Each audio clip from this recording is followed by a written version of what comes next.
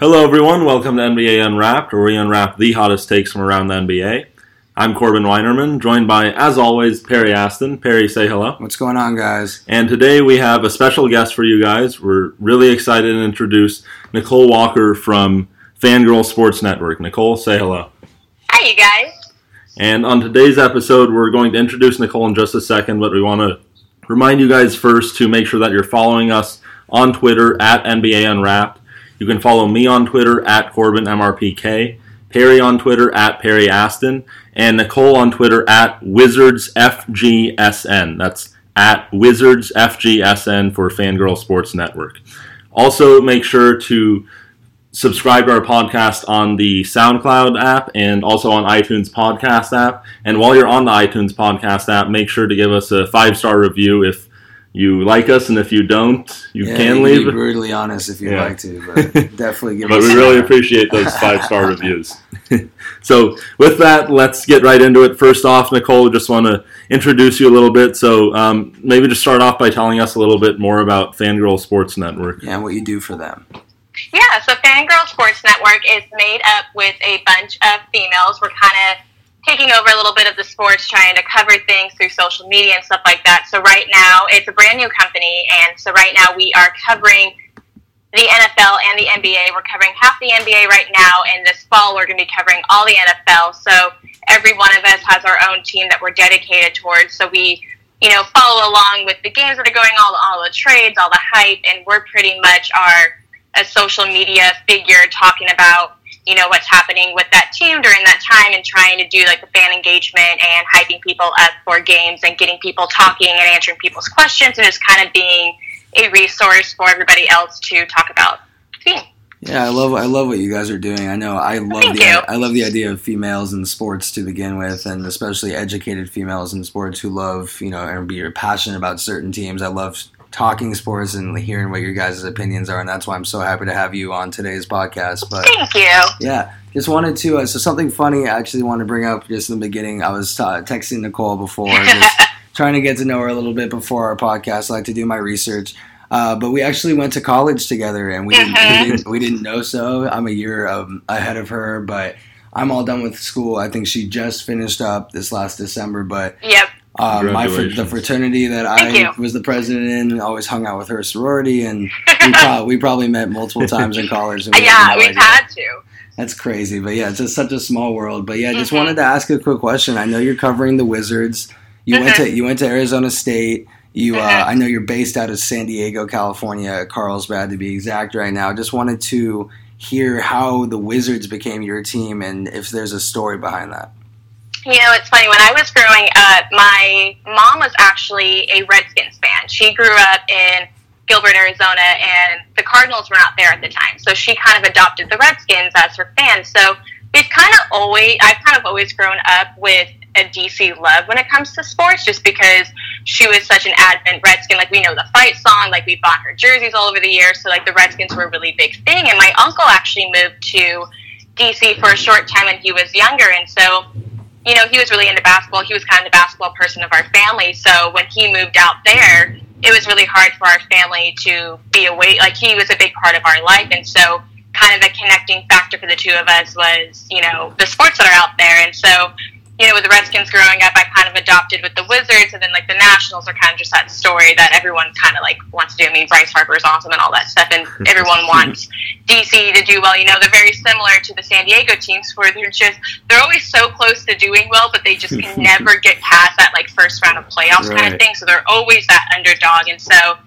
just over the years and over all this stuff, just I kind of have my favorite teams in a few different places, but it's just throughout the years the DC, area kind of became a big thing. Like, for me, a big fan is something I like to follow a ton. And when I was talking with Tracy Sandler, who's the 49ers fangirl, she is our CEO and our boss for Fangirl Sports Network, and she was talking to me about joining with it. She's like, well, we only have like the Wizards open. I was like, that's totally fine. Like, I'm actually a big DC fan. I know all about it. And so it actually worked out very well, surprisingly. Yeah, it was kind of just meant to be. That's awesome, though. And now you have roots in DC now, so I'm sure at some point in your life you'll take plenty of trips there. If not, maybe possibly move there, or at least have tons of connections there. So that's awesome that you're able to be, reach out in so many different places.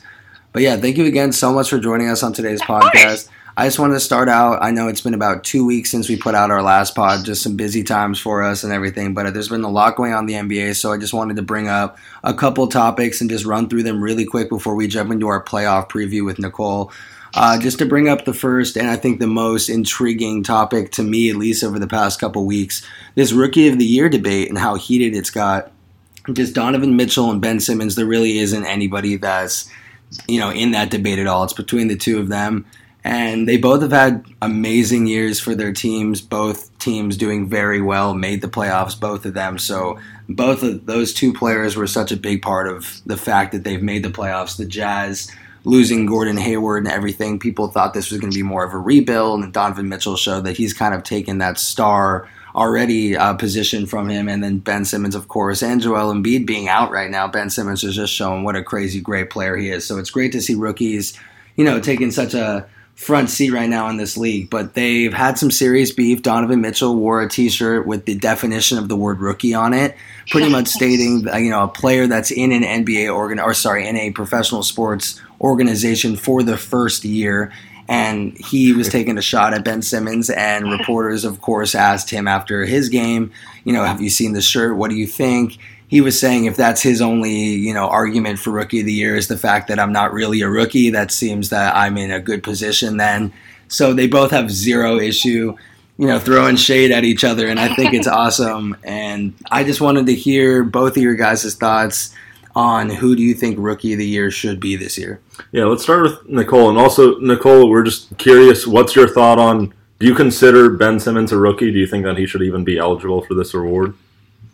I think he should. I think, obviously, if you go like the technical term, maybe not necessarily, but there's also still a lot going on with him. It's not just like he's been in this league forever and a day and then he's trying to get the Rookie of the Year, there's a lot of behind the scenes. And personally for me, if I'm vouching a little bit for, the Eastern side and the 76ers and stuff like that, everyone's kind of behind the whole Philadelphia bandwagon right now. And so I think that's where a lot of this is coming from with Ben Simmons, and obviously Donovan Mitchell is awesome. But I'm more intrigued with the two of them kind of going at it with each other. I think it's very fun. I honestly, if I understand, the way it's going about, but I think the two of them, I don't think they're trying to be, rude or harsh towards anybody. I think it's just a very fun, little competition between the two, and they know it's the two of them, and I think the two of them are kind of just having fun and throwing shade just for their own personal thing. Yeah, but I totally agree. I think it's really fun, yeah. I think it's all fun and games. But if I am picking between one or the other, I do think I would go with Ben Simmons, just kind of everything he's done for the 76ers and, everything he's brought. And he's a big reason, all of a sudden the 76ers took a turn towards the end of the season, and they jumped majorly up when it came to the rankings at the very end. Yeah, and, he's a big part of that. 50-plus wins is crazy for a team that's been riding with trust the process for the past few years. It really seems like the process is starting to work. And Joel Embiid's not even playing right now with what's happened with his eye. So it's crazy to see how Ben Simmons has taken such a leadership role. It doesn't seem like a rookie at all. But yeah, just a couple stats I'm going to throw out. Donovan Mitchell, he ended the year with 20.5 points per game, 3.7 rebounds, and 3.7 assists. He also had 1.5 steals, so he's very active on that end as well. But then you look at Ben Simmons, 15.8 points per game, so slightly less, but he has 8.1 rebounds per game and 8.2 assists, 1.7 steals, and 0.9 blocks. So it's very spread out for him, and he's such an athlete that can do so much on the court, and it shows in his stat line, it shows in his leadership on the court, it shows with the wins for this team. And the fact that he's such a tall point guard, he's such a modern day kind of NBA player, and how it's kind of turned towards positionless basketball. Of course, Giannis, the Greek freak, he's technically a point guard. He's a point guard. He handles the ball mostly for them. So it doesn't really matter. You don't have to be 6'2" anymore and, be the shifty little guy that can, run around people. You can be a massive guy who's got crazy vision and can just, run the length of the floor with 2 dribbles. Literally, it's crazy how long these guys are. But yeah, I agree with you, Nicole. Ben Simmons, I think it's just, you can't not give it to this guy. Yeah. It's almost a triple-double, and he, of course, you said he does deserve the Rookie of the Year. I agree. It's the rules set in the NBA. He's a rookie.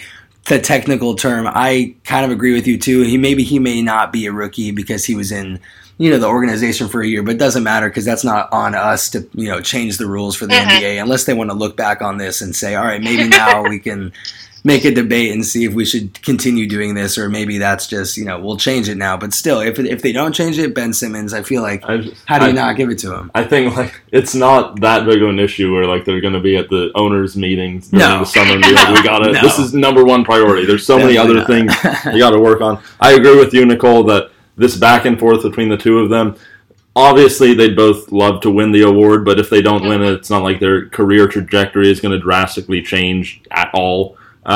It's more just, it's definitely bringing more popularity to both of them and boosting their marketability, which I think win or lose this award for either one of them, it helps them long term, be able to get better endorsements and stuff like that. Totally. I think but I agree with both of you that Ben Simmons should definitely win this award. Donovan Mitchell has had a spectacular rookie year. Nobody saw this coming. Out of nowhere, yeah. Yeah, like you said, Perry, basically filled in for Gordon Hayward, and the Jazz, you look at them at the beginning of this year, there's no way that anyone would have thought they're going to be a 5 seed in the West. So that's a testament to Donovan Mitchell. That's a testament to their head coach, Quinn Snyder. Rudy Gobert, when he came back from his injury, that's when they really started to thrive. I think they had, 11 games won in a row, something like that. But Ben Simmons, what he's done in Philadelphia, there was a point earlier in the year where when Joel Embiid missed games and Ben Simmons played, the Sixers still struggled. But as the year started to go on and Ben Simmons it seemed like he just got better as the season went on, which was scary because he was really good to start the year. But especially this last, 16-game winning streak to end the regular season without Joel Embiid and Ben Simmons as the face of entire team. Pretty much single-handedly elevating them from, they were down in the 7 or 8 seed all the way up to the 3 seed, going up mano-a-mano against LeBron James and beating him in a high-scoring game. Yep. That was incredible to see. And I think as long as the rules are what they are, which right now Ben Simmons is eligible for Rookie of the Year, I don't really even think there's much of a debate about who should win it. Yeah, I think we're all in agreement here, Ben Simmons. But let's move on to the next debate, if you want to call it that as well. For MVP, I know James Harden, LeBron James, pretty much the two. Anthony Davis and Giannis both have had crazy great years, but it just shows how amazing James Harden's year has been for them not even really to be in this conversation right now. So for me, I'll start off with it. It's James Harden for me. He got snubbed last year from, a guy who averaged a triple-double who deserved it. They both deserved it last year, so it was really just a toss-up. But this year there's no one like that, and James Harden's putting up yet another crazy, amazing year, and his team is the best team in the league, and that has to do a lot, if not all, with him. So definitely, I think he wins this award. But LeBron James, with such a long career, he's still dunking on people, and he's still doing such crazy things, and he's improving his game. He averages more assists than he has his entire career. I believe there's other categories as well that he's topped out on this year than other years as well. I think he tied for career high in rebounds. Yeah, maybe rebounds as well. So he's just showing how he can continually grow, and he's still a student of the game, and it's crazy because he's debatably the best player of all time. Top 3, top 5, 100%. So even with that said, James Harden for me, it's just that year for him. So do you guys agree it's James Harden, or do you guys have any other thoughts for MVP? We'll start with Corbin. Yeah, I'll make this quick. It's James Harden. LeBron James, like you said, amazing year. It seems like as he gets older, somehow he continues to improve on some facet of his game year after year. He just gets better. And hopefully it lasts longer for him than when people started saying Vino for Kobe and then he ruptured his Achilles later that year. But yeah, he's had a great year, but the Cavs are the 4 seed in an Eastern Conference that is top-heavy but not particularly strong. You look at the top 4 seeds in the East, I don't think any team beyond those 4 teams have any realistic chance of even getting to the conference finals. Maybe one of them. The only upset could possibly be the Pacers over the Cavs, but we're talking regular season here. James Harden, what the Rockets were able to do because of him and being able to mesh so well with Chris Paul, which from the beginning of the year I did not think it was going to work, and he proved me wrong. Was vocal on how he thought this was not going to work. I thought there was no chance. the just two ball-dominant players that really needed the ball in their hands in order to create for others and make as much of an impact as they could. But they made it work, and James Harden had an unbelievable year. The Rockets exceeded really anyone's expectations, not just my own. So James Harden's the clear-cut MVP for me. What do you think, Nicole? Oh, I totally agree. I think everyone's talking about, kind of the two, and for me, it's completely James Harden. There's so much credit to give to LeBron James. Like, obviously, he's a fantastic ball player and all that stuff, but what the Rockets have done this year is insane. The streaks they have gone on is absolutely, ridiculous, and he is just someone who, he's a big reason why they've been able to get on those streaks, and they have just dominated when it comes to standings. And like you were saying earlier, the Eastern Conference was kind of always a little bit set in stone, but that Western Conference was kind of, it was a mess towards the end to figure out who was going to be in the playoffs and stuff, but the Rockets were always going to be in. Like, that was pretty much from, like, mid-season. Like, it was going to be the Rockets in this playoffs right now, and they could go all the way. Like, they are just dominating, and he is just doing everything right that he's supposed to be doing, and I think it's awesome to kind of have someone out there, combating with LeBron James right now, because I feel like we haven't had that in a while. It's just always been LeBron James kind of dominating and things like that, and a lot of people are going behind James Harden because just what he's done is just absolutely phenomenal, and, I think the Rockets owe a lot of their success to him, and he's just, he's done what no one thought he was going to do with this team, and the Rockets are in a place right now that I don't think anyone really thought they were going to be. Yeah, no one thought they're, especially, the Warriors with how amazing of a team that they've been in the last few years. It's so hard to imagine them not as the best team in the league now since we've just gotten so used to it. So it's crazy that, of course, the Warriors have had a ton of injuries this year, and the Rockets are reaping the benefits of the fact that the Warriors might be having just an off year. It could mean, father time's catching up with a couple of their players, but who knows? All I know is that the Rockets look superb, and when Chris Paul and Clint Capella are on the floor, I believe they lost 2 total games the entire regular season, and that has a lot to do with their coach as well, D'Antoni, who's able to, figure this all out. But yeah, James Harden's just such a magnificent year, and if he gets snubbed again for this second year, there's gonna be riots. Oh my gosh. So, yeah, he's not getting. There's gonna be riots.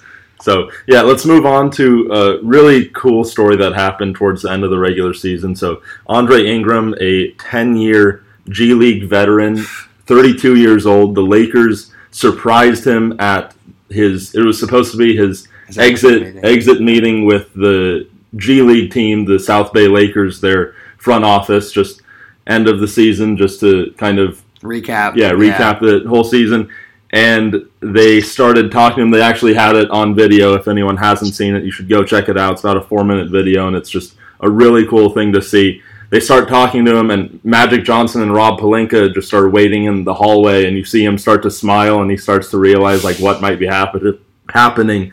And it's just so cool to see someone who worked so hard and for 10 years playing in the G League, where they just upped the salary for their players to $35,000 from, I believe it was $28,000. Yeah, now they're making $35,000. Yeah, it used to be even lower than that. So he's putting in sweat and tears for 10 years for just about nothing. And he was like tutoring math classes in the summer and doing things like that to keep food on the table for him and his wife, and I know his family. And he, I just read something yesterday. He passed up double-digit amount of overseas deals that were offering him a lot more money and to go to Spain or Australia or anything like that and go, become a professional elsewhere. But his dream was to be in the NBA, and he wasn't going to give that up. Well, and he didn't want to go anywhere else, which I think is just another thing that talks about his character. Mm-hmm. He didn't want to go overseas because he didn't want to uproot his family. He didn't want to either be away from them or force them to go overseas with him. So he took a lot less money to stay in the G League. Been there for 10 years, the last 6 years with the Lakers G League affiliate team. And he is the G League all-time leader in three-pointers made. He has... It's like 700-something threes, which is over 200 more than second place.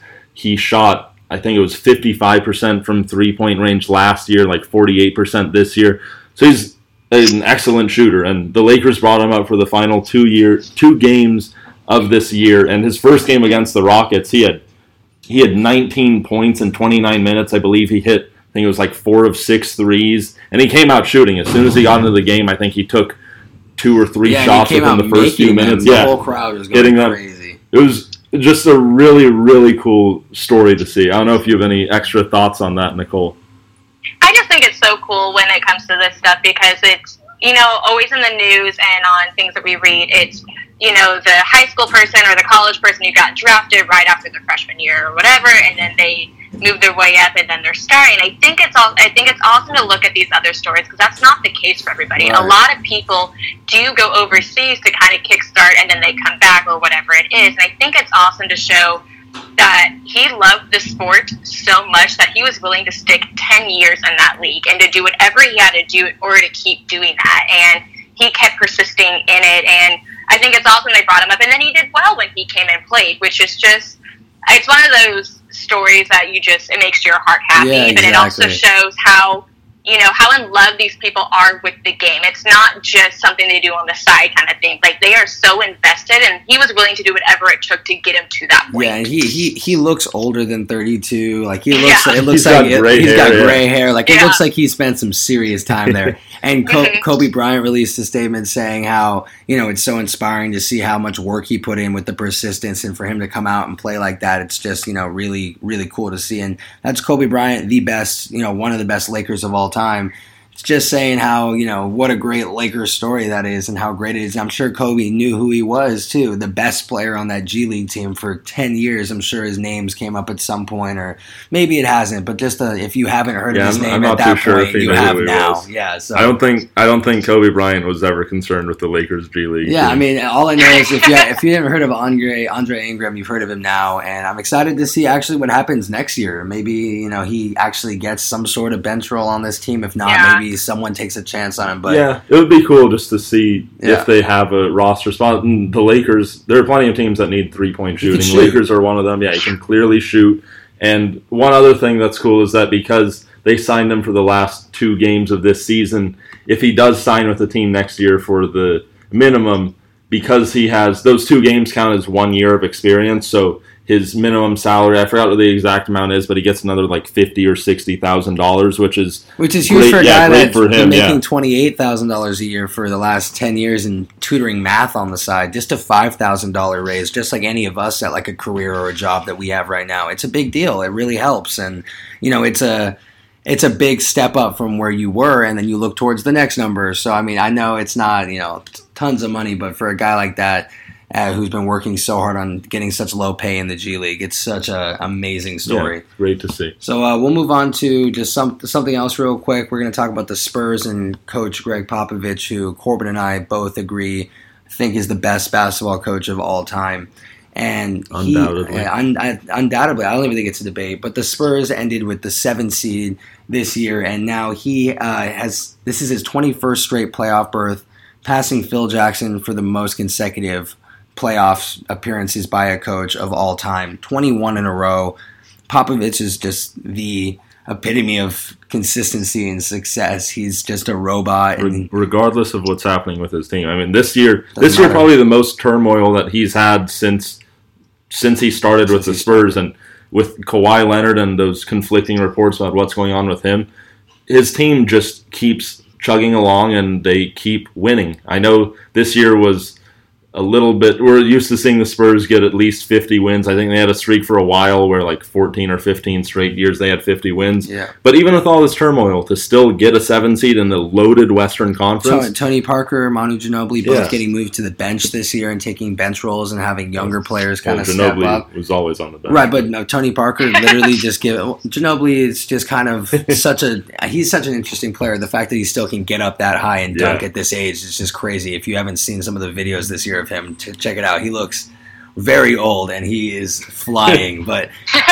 the two of them are both off the bench just contributing. Pau Gasol is nowhere to be found. He's probably the worst player on that Spurs roster right now. It's really sad. He won't even close out on a player. He's the laziest player on that team for sure. But LaMarcus Aldridge playing the way that he's playing, and the problems that he had with the Spurs last year and wanting to get out, it's just to see how Popovich has turned him around, and just the team that, it doesn't matter. I feel like it doesn't matter what team he's rostering that year. As long as Popovich is the coach, I have confidence that he'll be able to at least make, the 8th seed and make the playoffs. Because year in and year out, it's not this team, it's him, and it's crazy. And the team, of course, are the people that are putting the basketball in the hoop. But, Popovich is a mastermind. So wanted to give a quick shout out to him and congratulations to 21 in a row because that's unheard of.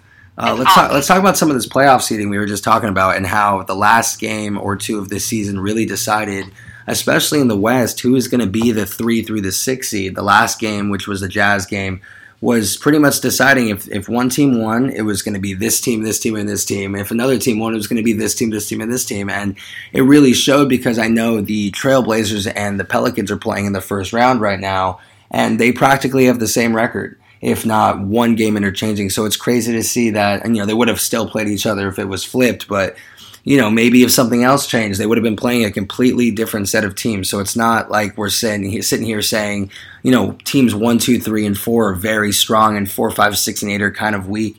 1 through 8 are strong seeds for the West, and it's crazy to see. The Spurs are the 7th seed, and they had a chance of not making the playoffs this year. And that's something that's just so weird to us. Our whole lives it's been the Spurs and Popovich in the playoffs. So I just want to hear both of your guys' thoughts on just how crazy tight this basketball season's been, and even the East getting interesting at the end. So yeah, it's awesome to see how a lot of people talk about, like, for instance, college football and how, well, every game matters because there's only 4 teams that make the college football playoff and they don't get a chance to play each other. Well, in the NBA, there's 82 games, and some people talk about how, well, do you really need to keep playing these 82 games?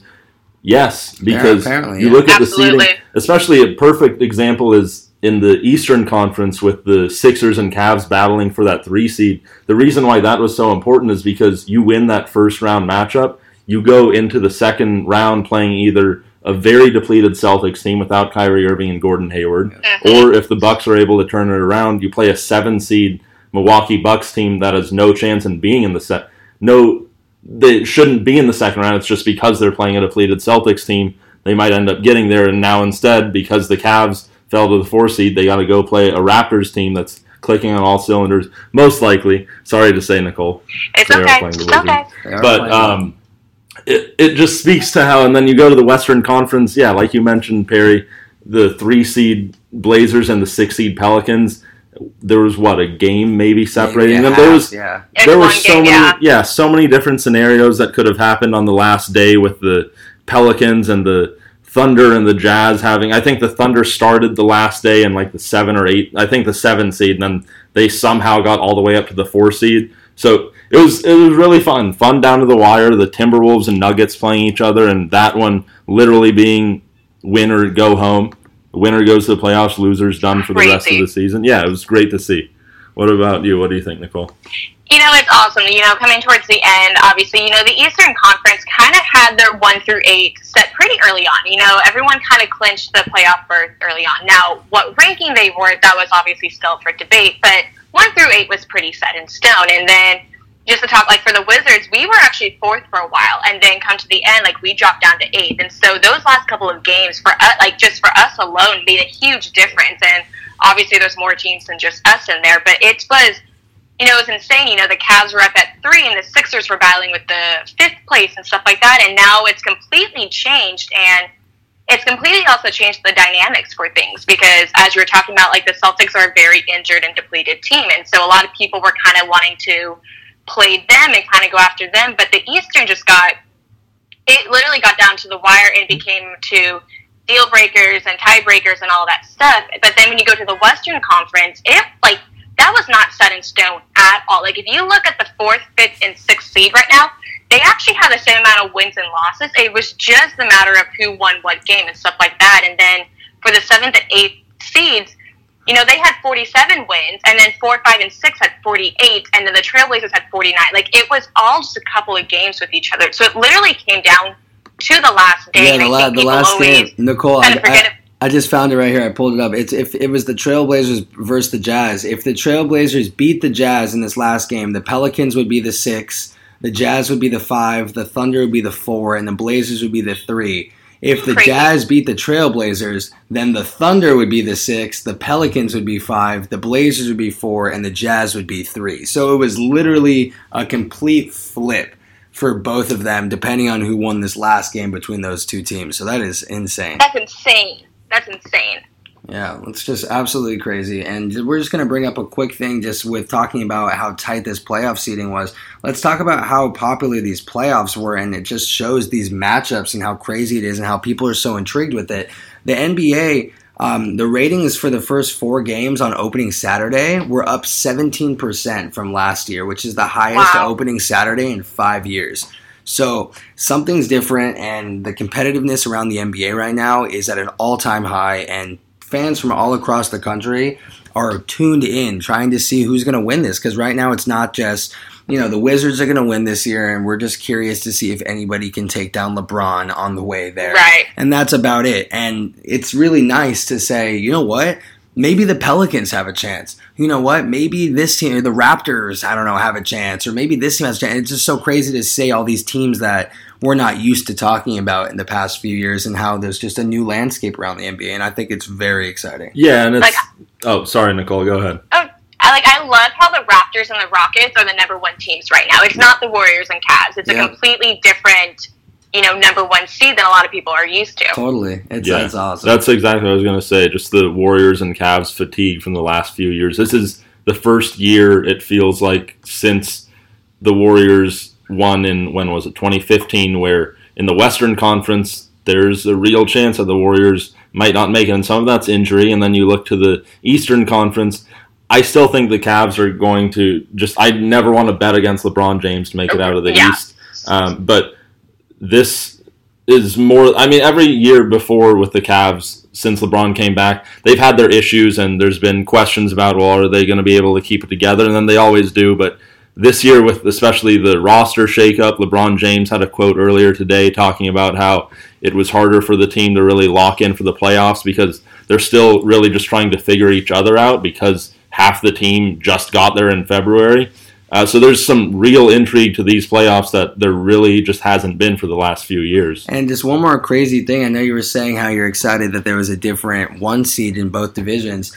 The crazy stat that I want to bring up right now is that for the Eastern Conference, so the Raptors clinched the number 1 seed heading into the playoffs. They're the 7th different team in the last 7 years to finish as the 1st seed in the East. So in the last 7 years, there's been a different number 1 seed every single year. And that would be the Raptors, Celtics, Cavaliers, Hawks, Pacers, Heat, Bulls. And it's so nuts to see. Well, first off, there's been no consistency with who runs the East. So now, the Cavs. Well, regardless, LeBron James. LeBron James is on. I'm talking more about the long lines of just the 1 seed. Regular season, of course. So we're just talking regular season here. So to end the season as number 1, you're running the league, and then when you get to the playoffs, it doesn't matter if LeBron's the 8th seed. He probably is going to go all the way, but. It's still the fact that, who's been consistently the best team year in and year out for the East leading into the playoffs. And then there hasn't been one. It's just been a different team and a toss-up every single year. And it's crazy because 4 of the 7 teams on this list, 3 out of the 6, the Hawks, the Heat, the Bulls, these aren't teams that you'd expect to be, even the Pacers. The Pacers are finally doing well right now. The Heat are always the 7th or the 8th seed or something along those lines. But to think of when was the last time the Pacers were the 1 seed, it feels like a while ago. Paul George, of course, but it feels like forever ago. And the Bulls, they're awful now. But do you remember when they were the 1 seed? It's just crazy. Look at the Hawks. That's just 4 years ago. And now look at where they are. The Hawks are awful right now, and they're in total rebuild. And now they're about to lose their assistant coach, who might be leaving as well too. So the Hawks at this point.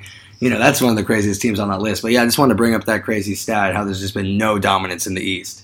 Yeah, so let's just move on to another topic. We don't have to spend much time on it, but just a really cool stat that the Rockets this year were the first team in NBA history to attempt more 3-point field goals than 2-point field goals, which, you think about it, that's ridiculous. Layups and stuff. But that's Daryl Morey, their GM. That's what he's wanted all along. Right. Eliminate the mid-range game. It's either you get layups, free throws, or you shoot threes. And the Rockets did that better than any other team has up until this point.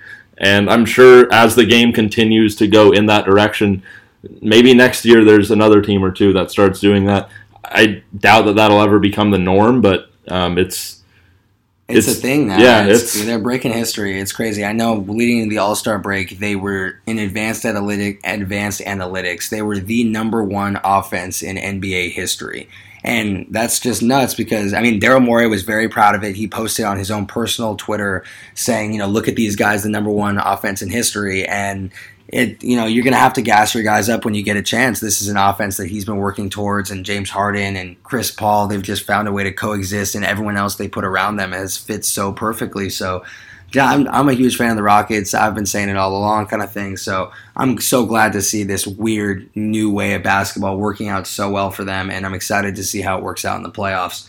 Let's just pretty much just list off some of the stat leaders for the NBA this year. I know it's really hasn't been too much of a battle for points per game, of course, with James Harden, leading it out. But, we're going to list the rest of them right now. And it's, James Harden listed at 30.4 points per game. We have Victor Oladipo, 2.4 steals per game, and Anthony Davis with 2.6 blocks per game. We have Russell Westbrook, 10.3 assists per game, and he has now averaged a triple-double in 2 straight years. Just an absolute animal. And this year was so much more quiet than last year. And we'll just finish off real quick. Andre Drummond, 16 rebounds a game, just an absolute beast, at least down low. But let's just jump right back to Westbrook for just a quick second. Nicole, I want to talk to you really quick about this and just the fact that he's averaging a triple-double 2 years in a row and how crazy this guy is at basketball. I want to hear if you have any thoughts on Russell Westbrook. He is just such an awesome person. I think he gets sometimes a little overshadowed and stuff like that, and I think people forget how awesome he actually really is because, he's the main person. Like, the Thunder aren't, they're not normally, at least this season, they weren't, the dominant force. And so people were like, oh, yeah, Russell Westbrook, da-da-da. But then, when you listen to the stats, you're like, no, this kid actually does incredible things. And I think people, overshadow him with, Stephen Curry and with James Harden and all that stuff. But he's just done, amazing things, and he's kind of the face for the Thunder right now. He's the it boy and all that stuff. Yeah, and I think it's signed him to a big extension. Yeah, so going off of that, you talk about how he's overshadowed. I'm just saying, if he was wearing that purple and gold, he wouldn't really be overshadowed right now. But yeah, I mean, it's kind of just unlucky for him playing with James Harden and Kevin Durant at the beginning of his career, and having Kevin Durant leave in that way, and having Russell Westbrook feel like he's kind of like the Robin to the Batman, and then him leaving and him showing that he can be all great on his own and he's crazy, and then now Carmelo Anthony and Paul George have now joined him over there. So it's hard to focus just on how great Russ is because he's had so much amazing talent around him his whole career, but the stats don't lie, and people talk about stat padding, but he was very open about it. He said, if people want to get 16 rebounds a game, they would. But if they don't want the rebounds, I'll go get them. I'm confused how this is a thing. If people you want to get the most stats possible, you want to help your team as well. If you want to get up and get that rebound, you're going to go get it. So he's kind of sick and tired of hearing about that stat padding, but stats are amazing. Corbin, do you have any thoughts on this? Well, Brody? He's playing in Oklahoma City. Seriously, if he was in a market like LA or New York or something, we'd pay as much attention as we pay to him right now. There'd be so much more surrounding him, but he's in Oklahoma City. He likes being there. He's one thing that I do really love about him, even though I was hoping he wouldn't sign that extension and maybe come to the Lakers. I love his commitment to stay with one team and to try to make it work with the Thunder. He's playing in Oklahoma City, and you think about the market there, probably one of the worst markets to play in the NBA. Totally. But absolutely. And I'm sure he knows that, but he still wants to do everything to make it work. Their front office, I don't think, gets enough credit either. You look at what they were able to do, not just with drafting Westbrook, Durant, and Harden, but also after Harden leaves with that trade, which was not a good trade, but then they lose Kevin Durant, and they're able to they traded Serge Ibaka for Victor Oladipo and Domantas Sabonis. And then a year later, they're able to turn what they got for Serge Ibaka into Paul George. And then they're able to get Carmelo Anthony. So this front office keeps making stuff work when it seems like they have nothing left. When Kevin Durant left last year, Russell Westbrook, part of the reason why we paid so much more attention to him was because he was the only star there. And some people thought Oladipo would be able to do not what he's been doing this year, but kind of an uptick in production, which he really didn't do.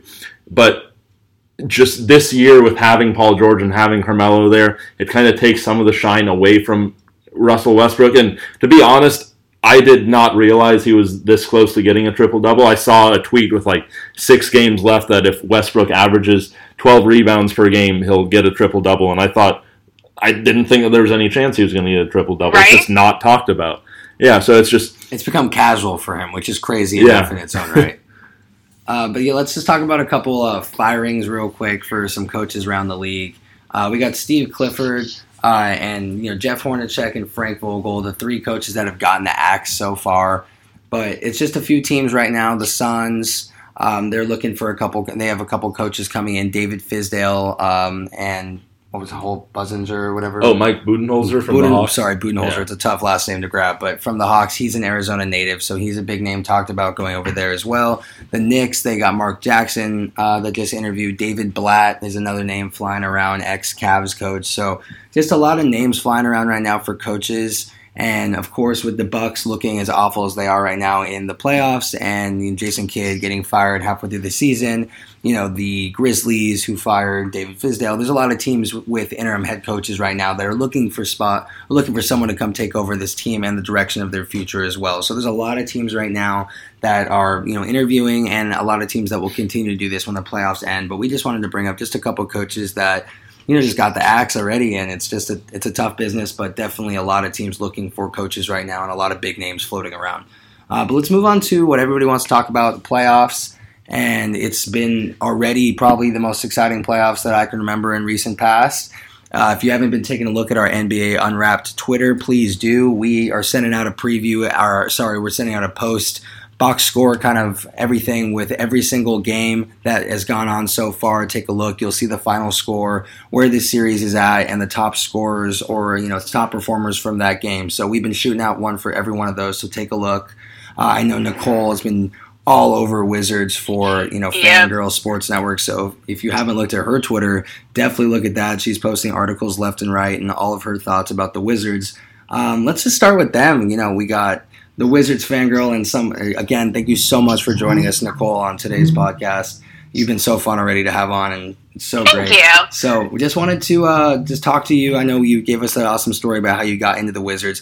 How do you enjoy, first off, how do you enjoy covering the Wizards, first off? Because this is a team that has been very up and down, and we're starting to see it with the playoffs.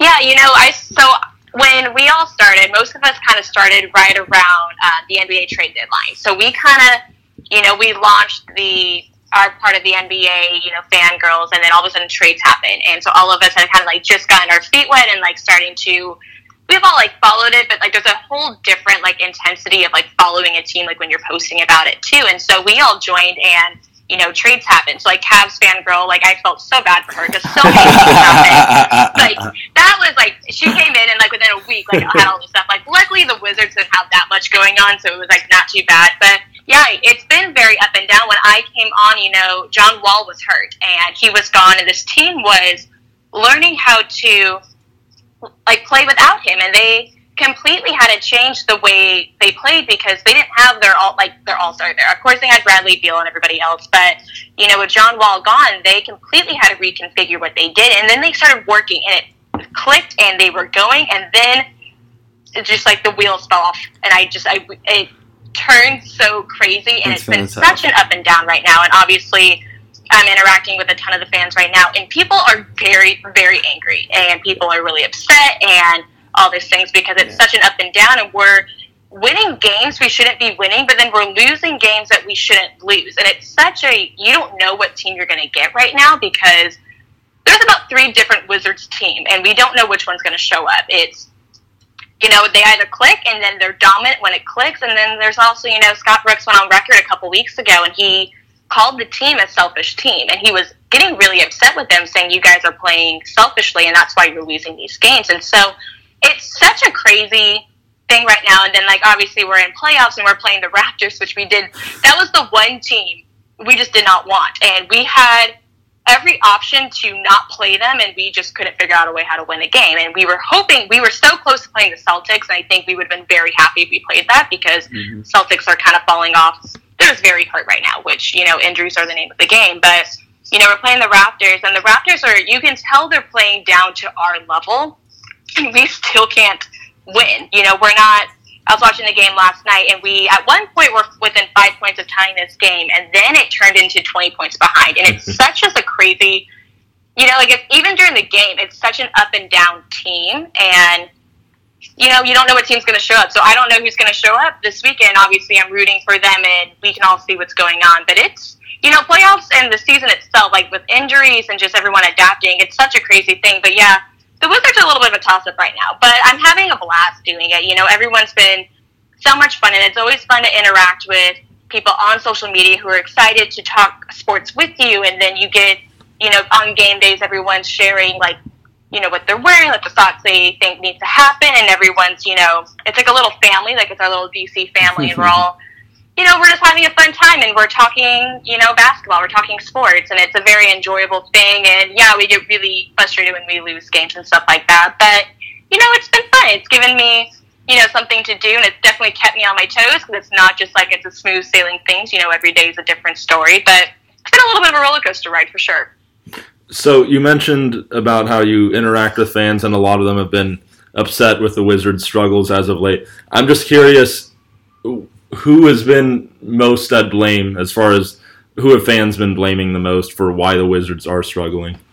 So it's a little bit of a toss-up. There's a lot of the people are blaming Scott Brooks. They want him to be fired, which I personally don't agree with, but it's a totally different story. And then a lot of people are upset with Gortat, and that one I kind of understand, because there's some obvious things in there. And then also, Beal's been in the slump lately, and so everyone's kind of giving him a hard time for, not being the person that everyone saw during the All-Star, and the person who is, matching up, and the leader with John Wall. And so it's kind of between the three of them right now, and it kind of changes every game of who to blame, but yeah, it's pretty much the three of those people. Okay, so let's just get right into it, though. So obviously the Raptors are up 2-0 on the Wizards. Yeah. Is there any hope, anything that you've seen from these first 2 games that give you reason to believe that the Wizards might have a chance to get back into the series and win? If you, even though we're at a 2-0 record, I completely believe that we can. I've watched both these games, and the team is definitely improving from the last couple of games of the regular season.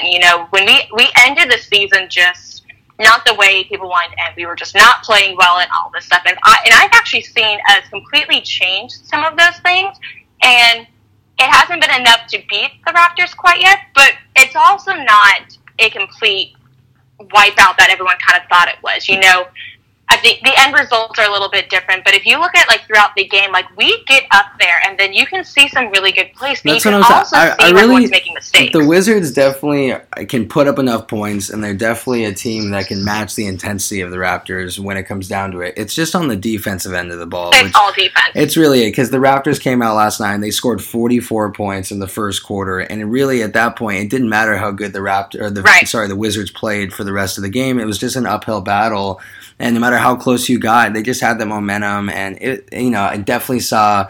So I want to bring up something really quick. Did you see Drake and some of his comments? Okay, so I wanted to bring that up to some of our fans. He called Oubre Jr. a bum, and that was off the sideline. And Oubre Jr. actually took a second after the game to address it, and pretty much just showed respect. Drake's one of the best rappers of all time, and he's probably just messing around or whatever, but definitely, he was calling him a bum, and he took shots at John Wall as well. Mm-hmm. And John Wall, and that was on Instagram, and John Wall came back at him, saying that we're looking for all the smoke and all that stuff. So they're both.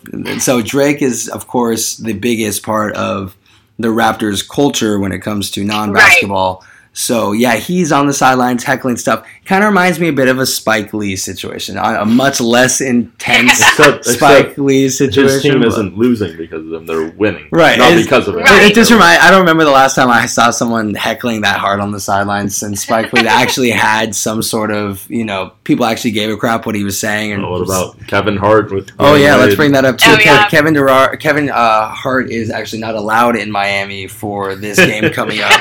Dwayne Wade actually banned him from the stadium. I saw it all exchanged on Twitter because Kevin Hart said, it's not the end. I'm coming to Miami. I'm bringing it there. You can't get rid of me that fast. He said, well, I can. You're not welcome here in Miami.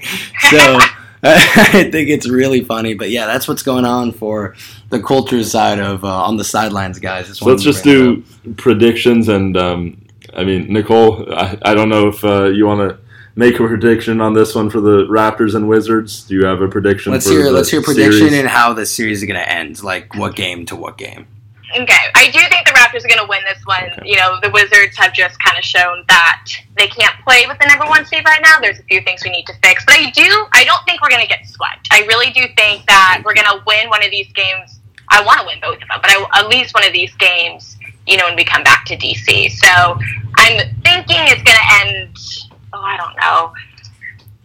That one's hard. But I don't think we're going to get swept, but I do think the Raptors are going to win. But I think we're going to only have a 1 or 2 game win. Okay, I agree with you. I think I'll still say 6 games. You guys have been competitive in the first 2. Raptors have started to kind of run away with it, and then you guys come back. The thing with the Wizards is, to me, you guys are the most frustrating team in the playoffs because the Bucks are right there with you guys too. Just you look at the talent, and the Wizards and the Bucks should both just be so much better than they are. And I think there's got to be at least 2 games where that talent just clicks and they're able to take 2 games. Maybe it's these 2 games coming up at home, having the home audience behind it. Yeah, home court advantage. Just something I think. Before the series started, I thought it was going to go 7 games, so I'll go 6 now, even with the Raptors up to. I'm going to say 6 also. I do like this Wizards team, and that's the thing. And I think the Raptors are a great team, and I think they're actually going to make it to the championship this year. And I've said this for a couple weeks now, maybe a month, but the Raptors are very good. I don't think that they're going to beat the Rockets. That's really my predictions, but the Raptors will finish this out in 6 games. I agree with Corbin. The Wizards will figure it out for 2 of the games. But something about the Wizards real quick. I was bringing it up to Corbin. I think they might have the best backcourt in the league with John Wall and Bradley Beal. Yeah. Debatably with Klay Thompson and Curry, but they're totally different kind of. With Bradley Beal this year too, he's averaging 20. I think it's 22 points per game, 4 rebounds, 4 assists, and you got John Wall 18 points and 9 assists. So production wise, they are one of the best backcourts in the league. Yeah. We're not gonna put them. I don't think we can put them higher than number 3 though. You're not taking them over Chris Paul and James Harden. You're not taking them over Curry. I didn't say they were the best. I said one of the best, and it's just. But we were talking earlier, me and Corbin, about, because he said offensively they might be one of my favorite.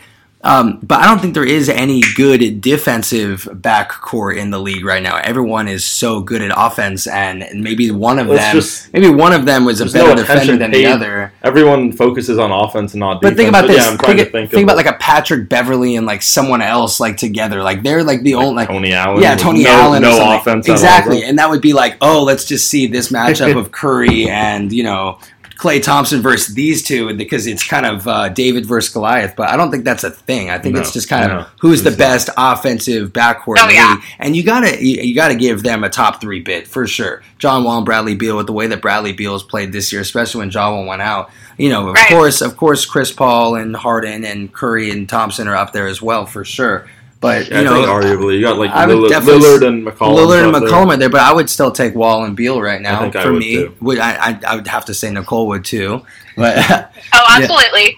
But yeah, I would definitely say that at least with their backcourt, they got Bradley Beal's only getting better and better, and John Wall is crazy good too. Markieff Morris and Martin Gortat, they're good players, but I really think I see the Wizards kind of giving up at least on one of them for sure, and really looking because they got Oubre Jr. and they got Otto Porter and they got such young talent there too. So it's not like they're too old to be making things happen. There's a lot of talent and youth there that they still haven't. Should be so much. They should be so much better. That's why it's so frustrating for everyone right here. But I think next year they're really going to, go back to the drawing board. And I don't see another year like this repeating at the very least. I can see them, definitely taking strides forward this next year and making moves on this roster. Well, it's just for the last few years, like it feels like they're on the cusp of taking a step forward, and it's almost like they take a step backward each year. This year more than in the last few years, but it's just, when's it going to happen? Yeah. John Wall, how old's John Wall now? He's in, what, his like 7th, 8th year now? Like, he's like 28 or something. He's not a young kid anymore. He needs to be leading this roster. Bradley Beal needs to take the next step, which he did take a lot of steps this year. So I think the only bright spot for the Wizards this year was how well Bradley Beal played without John Wall and how much he was able to put up production-wise. But other than that, the team's got a ton of question marks, but I really do think they'll take strides this year. So you said you don't think they should abandon ship on Scott Brooks? No, I don't think so. You know, like when I'm like reading into things and obviously watching, and there's obviously something that's not working for this team, and that's very evident, that's very clear and stuff like that. But it's very, like, you watch it and you watch how Scott Brooks makes these changes though. Like you listen to everything, you see how he's doing it, and he's trying something different every game to fix things. Now, it's not always working, and there's something obviously still that's not there, but it's not that he's not understanding and making changes and noticing things. You know, I think everyone needs to also remember when John Wall was gone, the first part of him being gone, the team actually did very well, and no one thought that was going to happen. We went on a pretty decent winning streak that no one thought was ever going to happen without John Wall. Now things kind of teetered off towards the end, but that's a credit to what Scott Brooks was able to do to this team when they lost John Wall. He was able to completely shift this team into winning without one of their top people there. And now things are kind of, no one really knows what's going on, but if you talk to everybody, everyone has a different opinion of what's going on. Like, there's not a consistent thing of, like, this is what's, like, well, when things are going wrong, you know, everyone's got their place to, you know, put their blame. And I feel like at this point, when the team is so close to doing well, but so, you know, debatably not, it has to be the coach, or it has to be, you know, this just a complete rebuild. But I feel like unless you see a team with such good talent and you say, you know, what's wrong with that team, you automatically look at the coach. And that's why people always tend to freak out. But sometimes it is, sometimes it's not. But sometimes that's just the cop-out, and where they'll put the blame, they'll fire him, bring in a new guy and be like, this will answer everything. This will now fix it all. But sometimes that's not the answer. Sometimes it's the right coach, but, you know, just needed a little bit more time. So, yeah, I agree with you. I like Scott Brooks there. So if they can keep him there for another year and make a couple moves, I think we're going to be in a better spot next year than we are right now for the Wizards. So now you're part of the Wizards with too? Me and Nicole right now. She's on it. We're on the Wizards team for this episode. Okay. Okay, so let's move on to the other playoff series. So Celtics and the Bucks, we talked a little bit about how the Celtics just dealing with the different injuries to especially Kyrie and Gordon Hayward, their two best players. What do you guys think? Celtics are up 2-0. Did you see this happening beforehand, and do you think the Celtics will be able to advance to the next round? To be honest, I didn't see a 2-0 start coming out off the bat just because of Giannis and the fact that the Celtics are so down with players, and they're so, you know, the depth is down. They're very injury-riddled right now. So I thought that they would be able to take advantage of the Celtics, maybe take this to 7 games, maybe 6, and actually win this series, but honestly, I was in Santa Monica yesterday, and I was watching their game. They look like I was tweeting on my personal page, they might be playing the worst team basketball in the entire league. They don't have any depth behind. They have 4 guys that they play the whole game, and then at the point guard position, they rotate between Malcolm Brogdon and Tony Snell. And maybe one other guy that they'll sprinkle in there for a guard, but everyone else is playing 45-plus minutes. And it's if the big guys that they have in John Henson and Giannis and, you know, all these guys, Jabari Parker's nowhere to be found. So this team doesn't have any depth. They're making a ton of turnovers, and unless Giannis is doing something unhuman, the team doesn't have chemistry, and the coach is just an interim head coach that doesn't have complete control of this team. So even though the Celtics are injury-riddled, a guy like Jaylen Brown seems like the kind of guy that can lead them past the Bucks right now easily. So the Bucks seem honestly like the most unimpressive team to me. I like how the Wizards are playing more than I like how the Bucks are playing for sure. So I think the Celtics win this 4-1. What do you think, Corbin? So before the series started, I thought the Bucks were going to take this in 6. I thought close it out on their home court just because of the injuries to the Celtics. But now I'll say Celtics in 7. The Bucks, I haven't been too impressed with what they did, especially in Game 2. Game 1, I think they had a really impressive game just hanging with the Celtics. It's the Bucks, you got to remember, they're a pretty young team. Eric Bledsoe's, probably one of the oldest players on the team that actually plays a good amount of games, he plays other than 40 Jason plus Terry. minutes, yeah. But Bledsoe, the last time he was in the playoffs, I believe, was 2012 with the Clippers. So they don't have much playoff experience other than 40-year-old Jason Terry. So I thought it would take them a little bit of time to just let the butterflies out in Game 1, and they hung with the Celtics. There was that questionable call on Giannis's sixth foul in overtime. If that call goes a different way, who knows? Maybe they win Game 1 and then they're headed back to Milwaukee with a 1-1 split, which I'm sure everyone with the Bucks would do. But yeah, I think with the 2-0 series lead for the Celtics, I just think it's too much for the Bucks to overcome. In Game 7 in Boston, I think the Celtics just narrowly edged that one out. What do you think, Nicole? I totally agree with you guys. Going into this, everyone wanted to play the Celtics because they were that injured team. They were kind of, if you could play the Celtics, you're going to be guaranteed kind of first round. Like, that's what everyone was talking about. And so I didn't think this 2-0 Boston was going to happen at all. If anything, I thought it'd be 2-0 Bucks. But watching, the games happen, it's like the Celtics are clearly playing better than the Bucks are, even though they are so injured. The Bucks just aren't showing up. And like you said, they are young. And so I do give them at least a game or two to be able to win this. But, I was really surprised going into this because I thought, the Bucks were going to totally take this. It was going to be clear as day. The Celtics were done. They were injured. They're going to just, regroup and come back next year. But now that Boston's up to like, I totally give them, all the credit to be able to win this round. And I do agree with you guys. It's going to go about 6 games just because I do think the Bucks, they are young. I think they're going to kind of get their feet wet and kind of figure out what to do. And they are going to at least pull off a game. But yeah, I was really surprised with how the Celtics came out, but I was also really surprised of like how bad the Bucks kind of came out, like for like a lack of a better word. Yeah, 100%. I was honestly shocked. I don't like their team chemistry, and it just seems like there's a lot of pieces missing there. Not just 1 or 2, and Giannis is just holding that team together left and right with strings, and just as soon as he goes down or anything like that, God forbid, that team's nothing. It's not. There's not well coached. There's no depth. There's nothing beyond just this unhuman player. They're nothing. So they need to do so much more to keep him there. Past, I believe he's got 1 more year on his contract. Like 2 more years. Yeah, he's actually locked in a little bit. So he's got 2 more years. I'm sure that they'll make some moves this offseason, seeing the fact that they're so close to.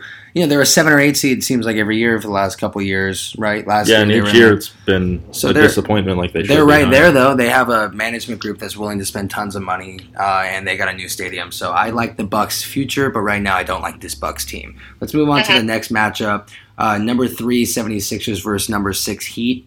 And right now we have a series tie, 1-1. So I'm going to start with this one. I just saw that I was just going to say that I got an alert from Bleacher Report that Embiid is, I believe it was questionable. He's listed as doubtful for tomorrow night's game against the Heat. So Embiid already after Game 2 when the Sixers lost, he was talking about how he's tired of being babied. And now it looks like he might be babied even a little bit more. So without Embiid for Game 3 in Miami, that could be tough. It's more just, is Wade going to show up again? Because if he's cooking like he was in Game 2, I don't think they win Game 3. So with Embiid's the bench too. Yeah, and with Embiid's availability kind of doubtful, it seems like going forward, because he's been cleared from concussion protocol since I believe either the day before Game 1 or the day of Game 1, and they've just been very cautious in bringing him back. I think if they lose Game 3 to the Heat, they bring him back for Game 4. If they're up 2-1, then maybe they let him sit a little bit longer. I still think the Sixers end up winning this, but this is turning into, I think it's going to be a much more competitive series than I originally thought. I thought the Sixers would maybe even sweep this. I thought Embiid would be back by Game 2, though. So did I. Take this in 4 games or 5, but now I'll say the Sixers still end up winning this, but it's going to take 6 games. What do you think, Nicole? Oh, I think the Sixers are going to take it. I don't know what's going on in Philadelphia this year, but I mean, you can't deny kind of what's happening. Yeah. And the Sixers have jumped crazy when it's come to rankings, and they've completely changed. And until last night, they were on a 17-game winning streak. They had figured out what to do. They knew they could figure everything out. And I do think that this is probably going to be the most competitive series of the first round of playoffs. I think it's going to be the fact that it's already 1-1. I can see this series going into 7 games. Wow. Yeah, I honestly agree with you, Nicole. I think it's going to go 7 games also, and this is something that I'm kind of contradicting myself with what I said a couple weeks ago, because I thought the 76ers were going to roll over the Heat in this first round, but I didn't expect Dwayne Wade to come out as playoff Wade, and that it was different, honestly. And this Heat team is not bad at all. And the 76ers without Embiid, they still know how to win without him. Clearly, like you just said, Nicole, they were on such a big winning streak up until last night without Embiid for most of it, if not all of it. So I would say Ben Simmons is going to step up. But I think tonight, like what you said, without Embiid and they're in tomorrow without Embiid and they're in Miami, that's a game that Miami should win. And that's going to force Philly with their back up against the wall, and I think it's going to be an extremely fun series. But at the end, I think the 76ers pulled out 4-3, 7-game series. Okay. We'll move on to our next matchup. We got number 4 Cavs versus number 5 Pacers. I'll start off with this one. So far, it is 1-0 Pacers, which is crazy because LeBron James never loses in the first round. So he's never until just mind-blowing. Yeah, until this year, he had never been at a deficit in terms of games won and lost in the first round of the playoffs in his career. Yeah, so I mean, it's great. And first off, testament to the Pacers, who are a team that no one expected to be this good this year. Victor Oladipo playing. Nobody expected them to even make amazing. The playoffs or sniff the playoffs. That's what I'm saying. So this is such a crazy matchup because no one expected the Cavs to be here and no one expected the Pacers to be here. Both completely different stories. So I like the Pacers in this series. Wow. And I'm going to go out on a limb there because Corbin doesn't think LeBron James can ever lose. But in reality, it's not LeBron James. He can average 35 points per game, 40 points per game, and put up a triple-double. But the fact that no one on his team can score above 15 points on any given day, and maybe JR gets hot for a game, maybe. But Kevin Love is, of course, he's contributing as always. But that was the craziest thing for me was that this first game, it's never about the Cavs not putting up enough points. That's the thing. They put up enough points, but it's about their atrocious defense and how the fact that people can just put up more points than them, but they'll score all day. This showed that the Pacers controlled the game from beginning to end on the defensive end, and this offense looked lost. Completely lost. LeBron James was still doing his thing. It's not like he wasn't because he still put up the numbers that he should. But his team looked awful. And I'm not saying that they're not going to figure it out because they'll figure something out. But the Pacers are a very well-coached team and a team with a lot of depth. Because a lot of the players, even their starting five, it doesn't matter if their starting five is doing as well as you'd hope they are. They can bring in Sabonis and some of these other guys off the bench who have really shown that they can stay consistent all year. And so this team, I really like them and I like the momentum that they have. If they can put away this game, I see it really going their way. If the Cavs can come back right now and you just see a completely different team than you saw in Game 1, it's LeBron James's team. But to me, in Game 1, it didn't seem like LeBron can do as much as he wanted. It didn't matter. The rest of that team just looked shook. They didn't look like they were ready to be there at all. So I see the Pacers winning this series in 7. So 4-3. And Nicole, what do you think about this series? It's funny. Like when you're looking at, obviously, when it comes to LeBron and the Cavs, everyone kind of always has him as a shoe and everything, or that's just kind of the norm is for LeBron James to go past round 1 and stuff like that. But, I honestly agree with you. After the trade deadline, I did not think this Cavs team was going to make it very far in playoffs after everything they did. And then, for the past couple of weeks, sometimes they do really well, but sometimes they don't. They haven't quite figured each other out yet. They did so many changes. It was a completely rebuilt team.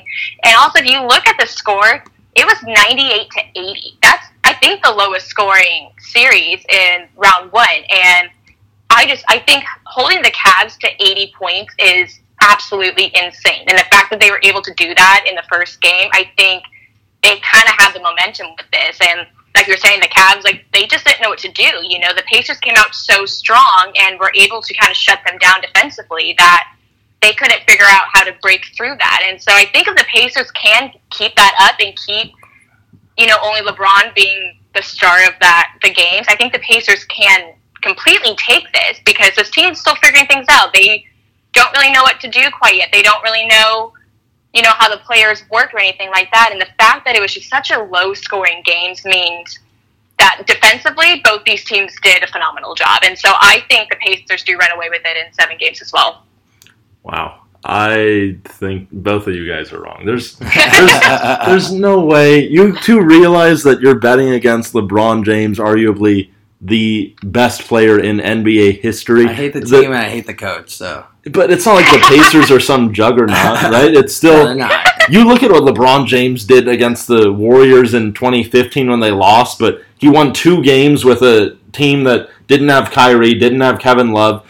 The team that he had around him, that would have been the worst team in the NBA easily without him, and he was able to take that team and beat a really good Warriors team that ended up winning the championship twice in that series. Yeah. With Kyrie in game 1, it went to overtime and they lost. Then game 2, he comes back without Kyrie and wins.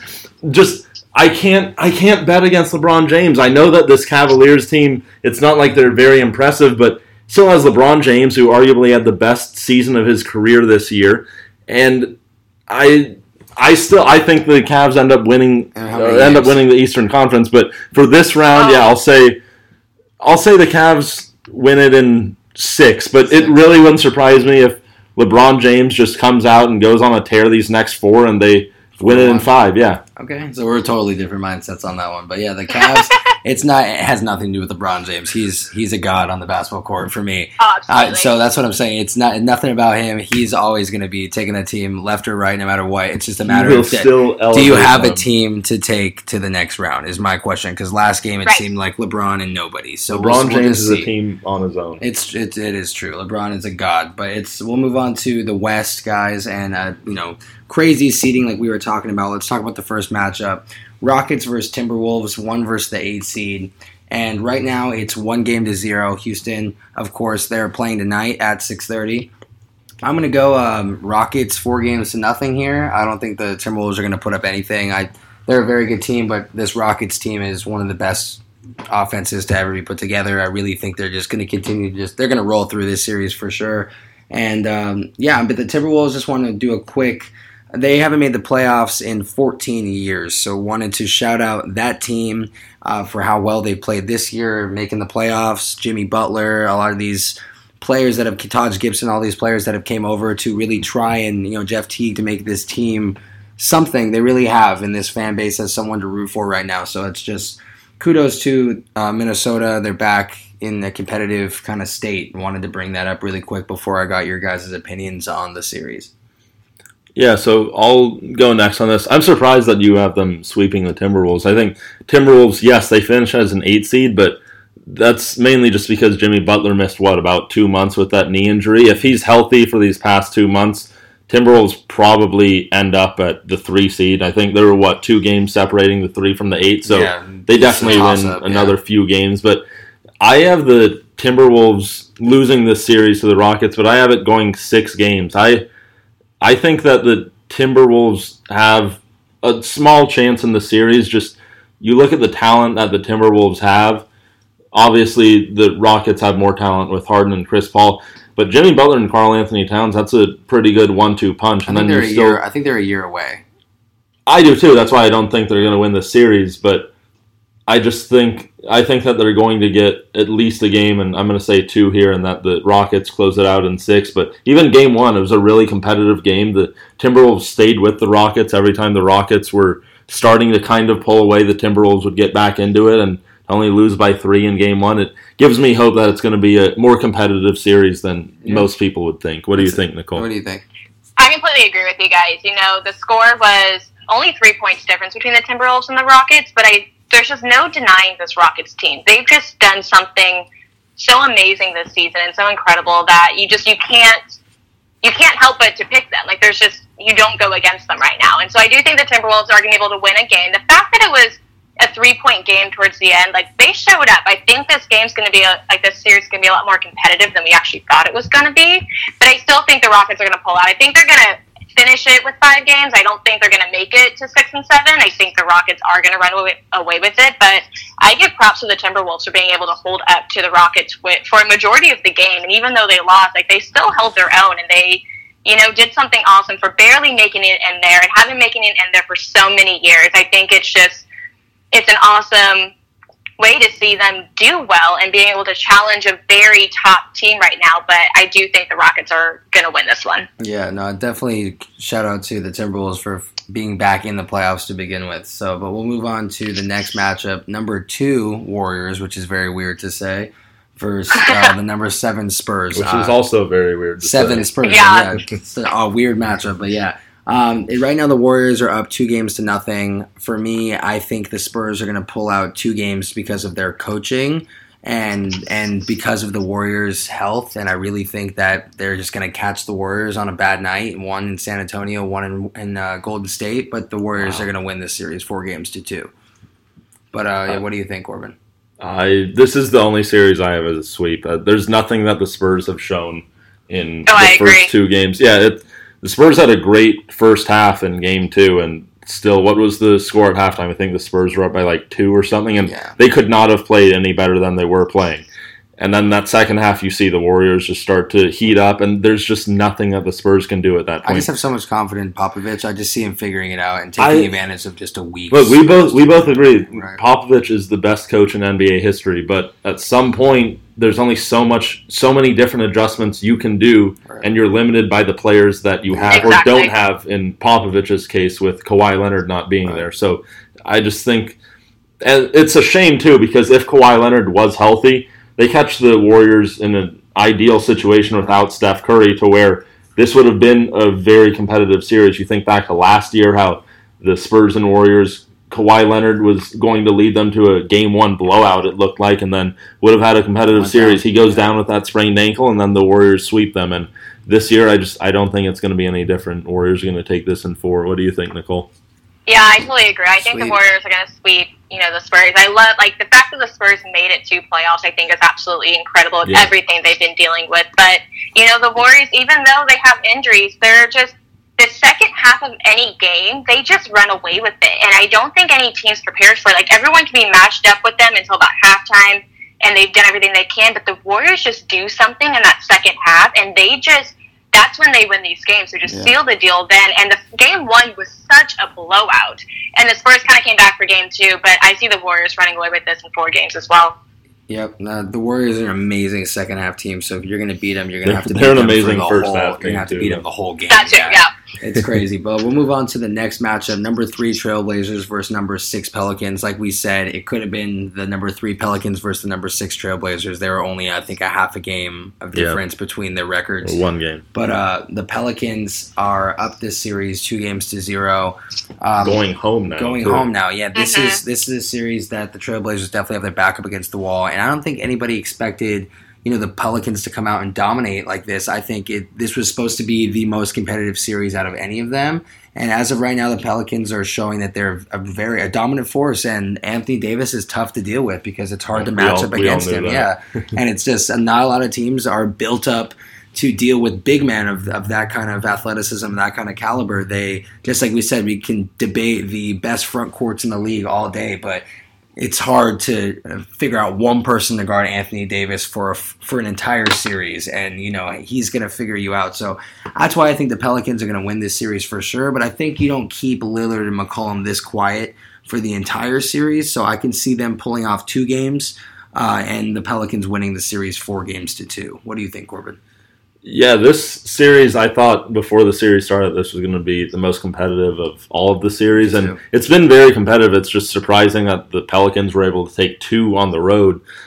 One thing that's been very clear is that Jrue Holiday is just so underrated. I saw a stat earlier today that in the regular season, Jrue Holiday, 36% of his shots came at the rim. In this series, through 2 games, 50% of his shots have come at the rim, and he's converting on 72% of those shots. So he's getting to the rim pretty much at will, it seems like. He had that dagger 3 at the end of last game. I think this was, 3 or 4 podcasts ago. He's having a career year shooting, and all categories for shooting. And you think about the beginning, or before this year started last offseason when the Pelicans gave him that max deal, and there were so many people questioning, why do you do that? Well, the Pelicans were going to be over the salary cap anyways. Where else do you go with that money? It's not like you could have signed someone else with that money anyways. And their thought process was, are we going to find a point guard that's better than him? He's still coming into his own. He's not even 100% there yet at this time when they gave him his contract, because as of right now, he's having the best year of his career, and I think they knew that this was coming at some point. But still, who's better?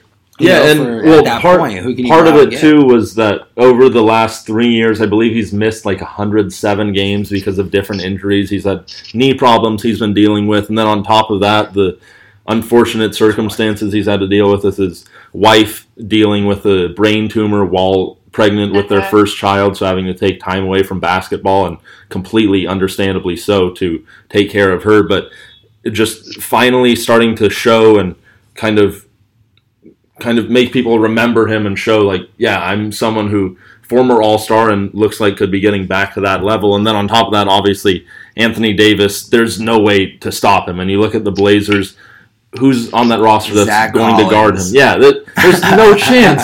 Get out of here, Zach Collins. Anyone else on that roster? There's nobody that can guard him. So, no.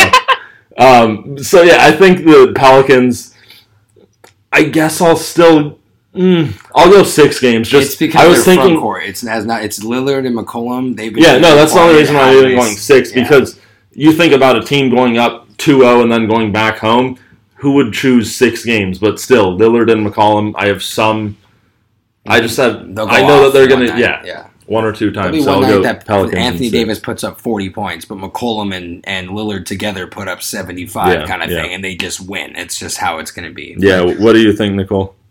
You know, if you would have asked me about this after game 1, I would have told you that it probably was going to go to 7 games, because that was just such a competitive game. But then after game 2, you know, the Pelicans, they showed up and they were there. And the fact that they were on the road and did it, like, that was just something I didn't really think was going to happen, because the first game was only a 2-point difference. And then you come to the second game and it's about 10 points, and it's just, I didn't think that was going to happen whatsoever. Like you said, like, I thought this was going to be a very competitive one, like, until game 7 and things like that. But, you know, the Pelicans showed that they, as of right now, like, they showed they were the better team over the Trailblazers. But I do have to give the Trailblazers credit. Like, they're going to win at least the game, because there's no way that they're going to get completely swept. But I do, you know, I'm impressed with this Pelican team that showed up. I think they showed up immensely, and they're going back home, and, you know, home court advantage and all that stuff makes the biggest difference when it comes to games. And so I see the Pelicans winning this in game 5. Yeah, I know we have a huge following in New Orleans, so they have a lot of Pelicans fans that listen in as well. So if any of you guys are going to go to the games for, you know, 3 and 4 when they're coming back, shoot us on Twitter, send us pictures, send us some updates or whatever. We'd love to, get active with you guys at that game. And we can only imagine how happy all of our New Orleans fans are right now that the Pelicans are coming out playing like this. So quick shout out to you guys, and stay active with us if you're going to be at any of those games. I think it'd be cool. And I know how happy all of our Pelicans fans must be going up 2-0. I'll put a little damper on it with just think about what could have been if DeMarcus Cousins hadn't gotten injured. I'm sorry. But you guys are, as long as Nikola Mirotic can take some sprints in practice after that, he'll be fine, because he looked awful down the stretch when it came to stamina. So he needs to get his shit straight. He sprained his ankle. Yeah, I mean, he just looked like he was tired and just off. But other than that, the Pelicans are looking great, and congrats to you guys for having a team that you've rostered this year that's looking real nice. We'll move on to our last matchup, number 4 versus number 5, Thunder and Jazz. Right now, the Thunder are up 1-0. I think it's going to go 7 games, honestly. I think it's a really, really, really good matchup. But at the end of the series, I think OKC takes this 4-3. Playoff Paul George is real. Playoff P. Yeah, he's very aggressive. And you guys, if you haven't seen him play in the playoffs, take a look. He got the eye of the tiger, and it looks like if him and he's got Russ, who is one of the most intense players in the entire league. If Carmelo the most. Yeah, you're right. So between them two, honestly, I think there's no way that you take down this team in the first round. Donovan Mitchell, you're having such an amazing year, and of course, this team is so interesting to see with how well coached they are also, but I think the Thunder are just going to be too much in the end. What do you guys think? Yeah, Nicole, I'll let you go first on this. Yeah, no, I completely agree. I think the Thunder's just going to kind of, run away with this. They're just so talented, and, kind of earlier what I was talking about, like, they're a little bit underrated, I think, with some things. Obviously, when it comes to records and stuff like that, but the Thunder, they know how to handle this, and they know how to handle this Jazz, and they showed up. Russell Westbrook, I can't talk today. They were awesome. Like, he dominated, and it was impressive to watch. And so I kind of thought at the beginning, I think it's going to still be a very competitive one, but I do think that the Thunder's going to run away with this in 6 games just because I was very impressed with game 1 with them.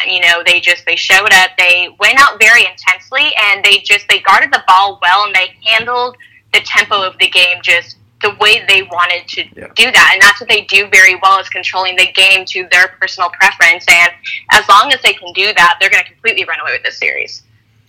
Yeah, I agree with you guys. I think that this was just a bad matchup for the Jazz because they're a team that likes to control the pace too. I believe they allowed the fewest points per game of any team in the NBA, and they have an amazing defense, but you go up against this Thunder team that's kind of been inconsistent with, you think about the pairing of Westbrook and Paul George, and as a whole for the season, they should have been more dominant than they were. But that's just them not being able to learn how to play with each other on a game-to-game basis for some reason. But I think in this playoff series where they're able to just lock in on one opponent and stay on that one opponent, they'll be able to figure it out a little bit better. And with Donovan Mitchell also, he's had a phenomenal year, but he was injured in last game. He's questionable, I believe, was what he was listed for the game tonight with his, I think it was his toe. But regardless, I think he'll definitely play, but is he going to be 100%? Who knows? And even if he was 100%, I still think the Thunder win this series, but with his health kind of an issue, I think the Thunder are going to roll in this series. I think Thunder, I'll give the Jazz one game in Utah, but Thunder win in Game 5 back in OKC. So you think it's going to be 4-1? Yeah. Yeah. All right, guys. Well, thank you guys again. Thank you so much, Nicole, for joining us on this podcast. It's been Thanks for having me. It's been so fun. Yeah, thank you. It's been so much fun. Yeah. So with that, just want to thank all of you for listening and staying with us through this entire podcast. A lot of fun things we got to talk about. Got to get a Wizards fangirl perspective on how the NBA playoffs would shake out as far as who's going to win each series, and also just some quick takes on our different topics that we've missed from the past few weeks. So thank you all again for listening to NBA Unwrapped, where we unwrap the hottest takes from around the NBA. Make sure to follow us on Twitter at NBA Unwrapped. You can follow me, Corbin, on Twitter at CorbinMRPK, Perry on Twitter at Perry Aston, and Nicole on Twitter at WizardsFGSN. Again, that's at WizardsFGSN for Fangirl Sports Network. And also remember to subscribe to our podcast on SoundCloud and also on the Apple iTunes podcast app. And while you're there, please, if you do like our podcast, go ahead and give us 5 stars. It really helps us out. Guys. Yeah, we really appreciate that. But yeah, really fun podcast. Perry, Nicole, any final words before we sign off? While you guys are at it, please take a look at Fangirl Sports Network and get familiar with what they're doing. It's definitely some really cool stuff they got going on. And, of course, Nicole, just such a friend of the podcast now. We thank you so much again, and we hope to continue to do, have a great relationship for the future and maybe have you on future podcasts. It's just been such a pleasure having you here today. And, just thank you guys so much for tuning in to episode 22 with us. We've really had a great time today. Well, any last words from you, Nicole? I was just going to say this was so much fun to be able to talk with you guys about, everything going on in playoffs and everything this season so far. So I just want to thank you guys for inviting me on today's podcast. Yeah. Oh, yeah, our pleasure. A lot of fun. So thank you, Nicole. Thank you to all of our listeners for sticking with us. And we hope you guys all tune in next time for our next podcast, hopefully within the next week or so. So until then, take care.